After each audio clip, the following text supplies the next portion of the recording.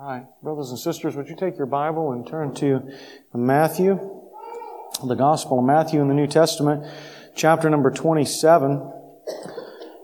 While you're turning there, I was just thinking a little bit before the service. I was talking with some folks here in the back, and sometimes I tell stories. Sometimes they're true, sometimes they're not. I like to play around, but somebody asked me in the back, now, is that a true story? But it reminded me of a time, 1998, I was in Costa Rica and Panama with some friends of mine, and we were preaching and doing evangelism and that sort of thing. And when I was in, I think about the only constellation that I remember out of 5th or 6th grade science was the constellation of Orion. Now, I don't know if y'all know Big Dipper, Little Dipper, and all the rest of them. I can't see them in the night sky, but I can point out Orion. That's the only one I remember from 5th or 6th grade science. And so I remember I would pray, especially when I was in high school. I would just walk at night down these city blocks, and I would look up at the sky, and I would see Orion, and just kind of pour my heart out to the Lord. And I remember looking at that constellation and thinking about how special and beautiful it was.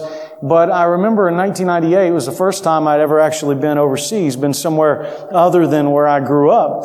And so I had been in Costa Rica, and I had an opportunity to preach on an Easter Sunday service, and I was way too young for them to have let me preach that Easter service. It was a debacle of a sermon. I mean, it was absolutely terrible.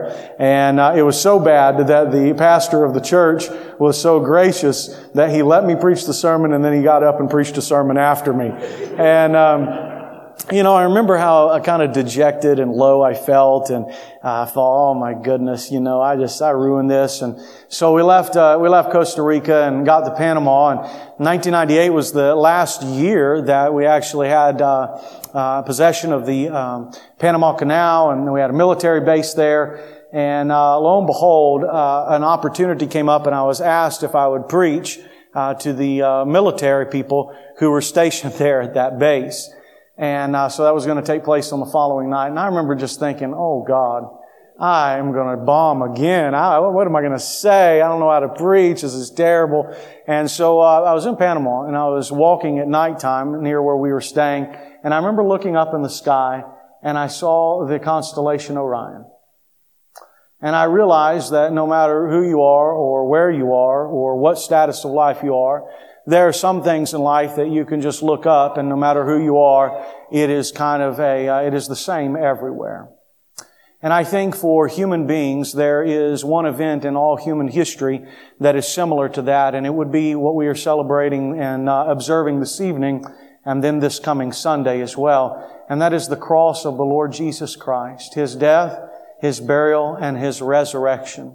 And any person that turns from their sins, puts their faith in the Lord Jesus Christ and His death, burial, and resurrection can have eternal life. And so no matter where you are in the world, the same way you can look up and see a constellation. Doesn't matter who you are, no matter where you are and what your background, you can look to the cross of the Lord Jesus Christ and know that He died for you and that He loves you.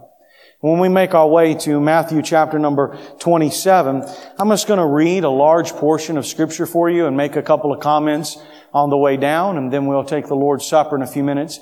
But I want you to notice with me, if you would, all of the various kinds of people that are surrounding the cross of the Lord Jesus. It's a very crowded place, and in fact, if we had time tonight, and we don't, we could walk through all 4 of the Gospels and see many more people than this. But just look with me, if you will. First of all, from verse 27 to verse number 32, you're going to find that there are politicians and soldiers around the cross. Then the soldiers, the governor, took Jesus into the praetorium and gathered the whole Roman cohort around Him. They stripped Him and put a scarlet robe on Him, and after twisting together a crown of thorns, they put it on His head and a reed in His right hand, and they knelt down before Him and mocked Him, saying, "Hail, King of the Jews!" And they spat on Him and took a reed and began to beat Him on the head. And after they had mocked Him, and they took the scarlet robe off of Him and put His own garments back on Him and led Him away to be crucified. As they were coming out, they found a man of Cyrene named Simeon, whom they pressed into the service to bear His cross. Can I just pause for a moment and say that around the cross of the Lord Jesus Christ, there are always politicians. Maybe in this room tonight, you say, well, we don't have any politicians here, but maybe I should say it better like this. There are always people who are manipulative. There are always people who are seeking to twist things and find their own way, make life a little better for themselves, and that's exactly what was going on in this passage. Both Pilate and Caiaphas and all of these leadership, nobody wanted to do what was right. Jesus had never sinned. Jesus had never harmed anybody. Jesus never did anything wrong. He was the perfect Lamb of God. But because He was threatening to their society and their leadership and their status and the kind of status quo of their life, they wanted to crucify Him. And there's people like that as well too. They would rather see Jesus crucified than to be the king of our own life, because to make Jesus king of my life would mean that I would have to take myself off of the throne. In order for Jesus to be the king of your life, that means you would have to bow in abject humility toward Him and come to Him as a humble sinner and say, Lord Jesus, You be the king. You reign over me. But instead, we find ourselves often manipulating situations. Did you notice all that happens there? They make this crown of thorns, these long, maybe 1.5 inch Palestinian thorns. They twist them together and smash them down on His brow. Can you imagine the blood gushing? And then they take that reed and they beat Him over the head and drive those thorns into His brow. His back had already been laid open with a cat of nine tails, and they take this robe and put it on Him, and the blood coagulates and dries on the back. And what do? They spit into the face of the Son of the living God. Will you just think with me for a moment about that? You know what the book of Acts says? The book of Acts says that they put to death the Prince of Life. Isn't that irony to the fullest? The only one who could give life everlasting, and they wanted to put Him to death. There are manipulative people at the cross. But I would say to you this evening, even if you find yourself in that position where you manipulate all of life and religion to avoid Christ being the King of your life, Jesus still dies for you. Look with me, if you would, a little bit further. And when they came to a place called Golgotha, which means place of a skull, they gave Him wine to drink mixed with gall, and after tasting it, He was unwilling to drink. And when they had crucified Him, they divided His garments among them by casting lots, and sitting down, they began to keep watch over Him. And above His head, they put up the charge against Him, which read, "This is Jesus, the King of the Jews." And watch here this next group of people. At that time, 2 robbers were crucified with Him, one on the right hand and one on the left, and those passing by were hurling abuse at Him and wagging their head and saying, "You are going to destroy the temple and rebuild it in 3 days. Save yourself if you are the Son of God, and come down from there." Around the cross, there's not only manipulative people, but there are social failures. There are people who are just bad people. Unless this Good Friday crowd of good, hearty church believers, most of us in here, we're going to be back on Sunday to celebrate the resurrection, lest anybody leave here tonight and say, "That's right, there's a bunch of punks and social failures at the cross." That's what you are.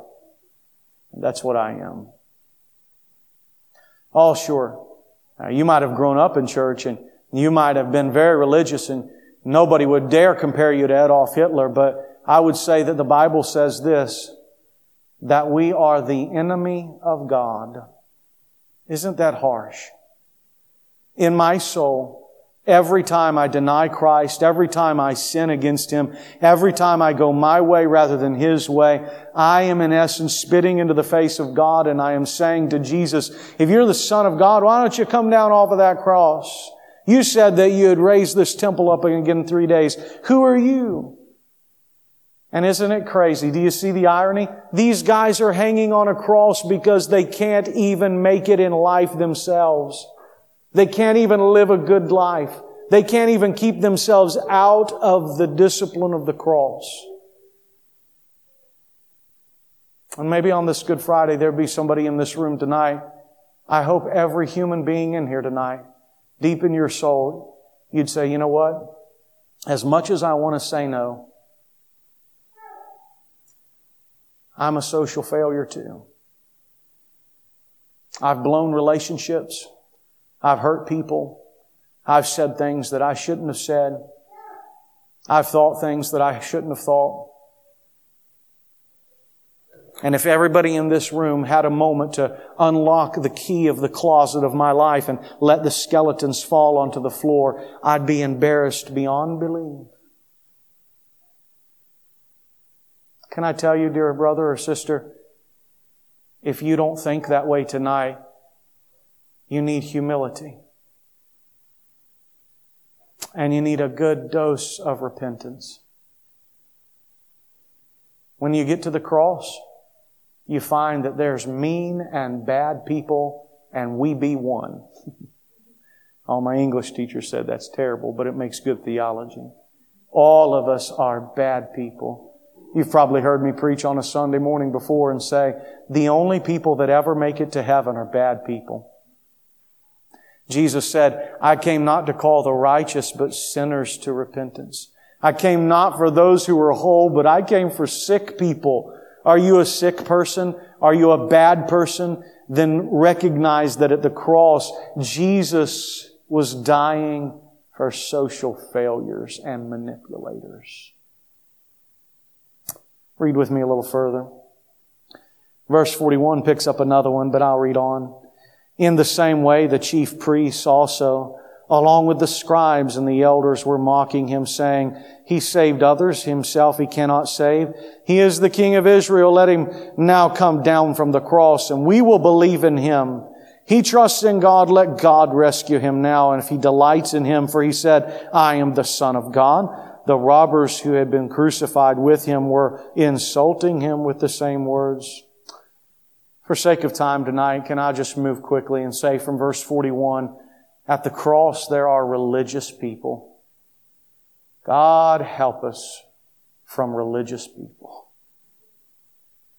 Aren't you sick and tired of people who elevate a religion above Jesus Christ? Now listen, I don't down on the word religion because it has its appropriate use and we are a part of the Christian religion. But Jesus basically told these chief priests and scribes and Pharisees, He said, you take the traditions of men and you elevate them above the Word of God, and therefore you make the Word of God of none effect in people's lives because you're holding them to something that only Christ can fulfill. And in Christ, all of the law and all of the demands of the law are met.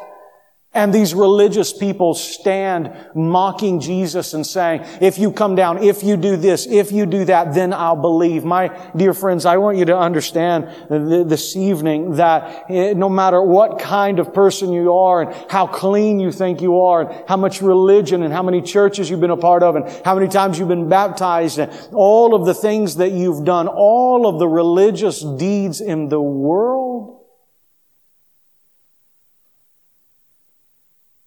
they'll never do the trick. But if the truth be known, there are even believing people who slip back into a Pharisaical point of view, where we somehow feel like our own effort and our own deeds are good enough, and the Bible teaches that all of our righteousness is as filthy rags. Who's at the cross? Religious people. Who did Jesus die for? Messed up, twisted up people. Oh my goodness. I did a funeral recently. Not here. And it was the most clarifying moment. The people I was doing a funeral for most of them were heroin addicts.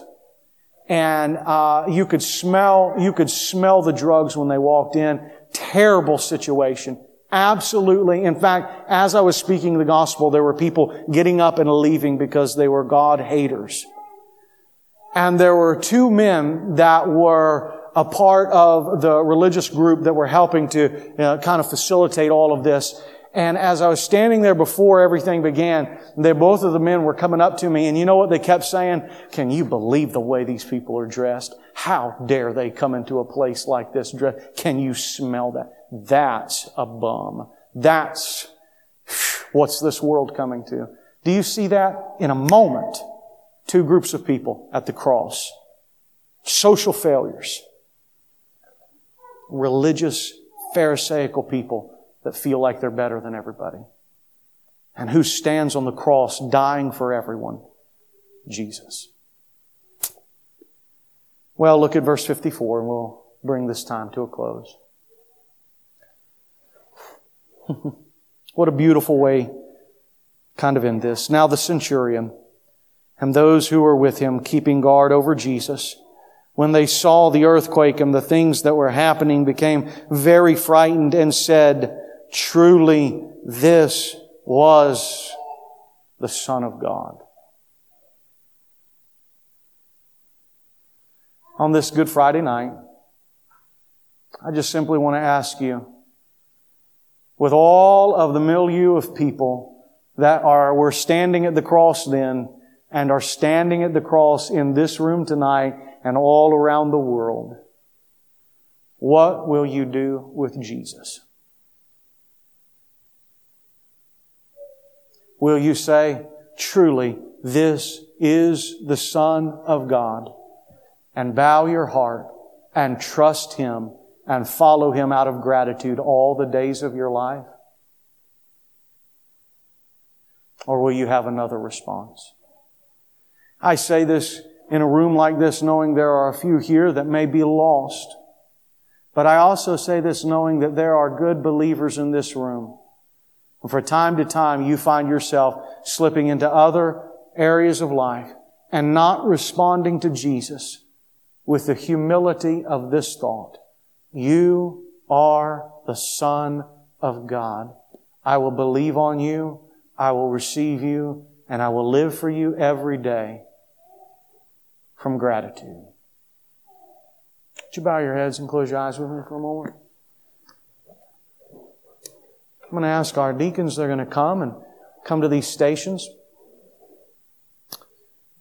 And I'm going to have a word of prayer for us, and then I'll have us stand and give some direction as to how we're going to do the Lord's Supper this evening. But would you just take a moment and pray? Ask the Lord to make your heart right as you walk through this extraordinary weekend.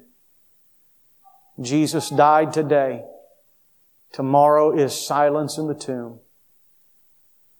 And early on the third day, the Lord Jesus rose from the grave, so that men and women and boys and girls from all walks of life could look to one point, not a constellation that they forget about in 5th grade, but a cross that stands on a hill in the center of time and history, calling for every human being to believe on Him.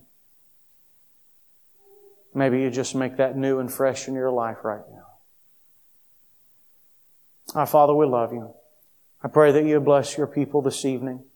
I pray that if there's somebody here tonight that does not know You as Lord and Savior, that they would understand the simple truth that Jesus is the Son of God, come into the world to die for sinners and raised on the third day. And for any human being that puts their faith and confidence in Jesus Christ, they can have eternal life. I pray for believers in this room that our hearts would look to the cross and be fixed there, not only this weekend, but every day of our life. For You said that we must lay down our lives, pick up our cross, and follow You. And we will love You and thank You for it. In Christ's name we pray. Amen. And You are good. You're good to us because while we were yet sinners, Christ died for us. Now, Lord, if we think about that for a moment, that means that every person in this room at some point today, most likely, unless there's somebody great in here, there was some sin in our life somewhere today. It could have been a bad word to a spouse. It could have been frustration. It could have been anger on the road. Lord, what we say, what we do, where we go, what we think. And if we were to understand the Scripture that while we were yet sinners, Christ died for the ungodly, that means that in the very moment of our sinfulness. A couple of thousand years ago, Christ was dying for that, to atone the penalty and the judgment for that, so that we might have the righteousness of God in Christ Jesus. I do not know of a greater thought than the atoning work of Christ on the cross and His resurrection. I pray as we leave here this evening that we would rejoice that our sins are washed away by the blood of the Lamb. And this is true because Jesus rose again on Sunday. Help us to come this Sunday in resurrection power, save the lost, encourage the believer, and unify your church. For it's in Christ's name we pray. Amen. You're dismissed.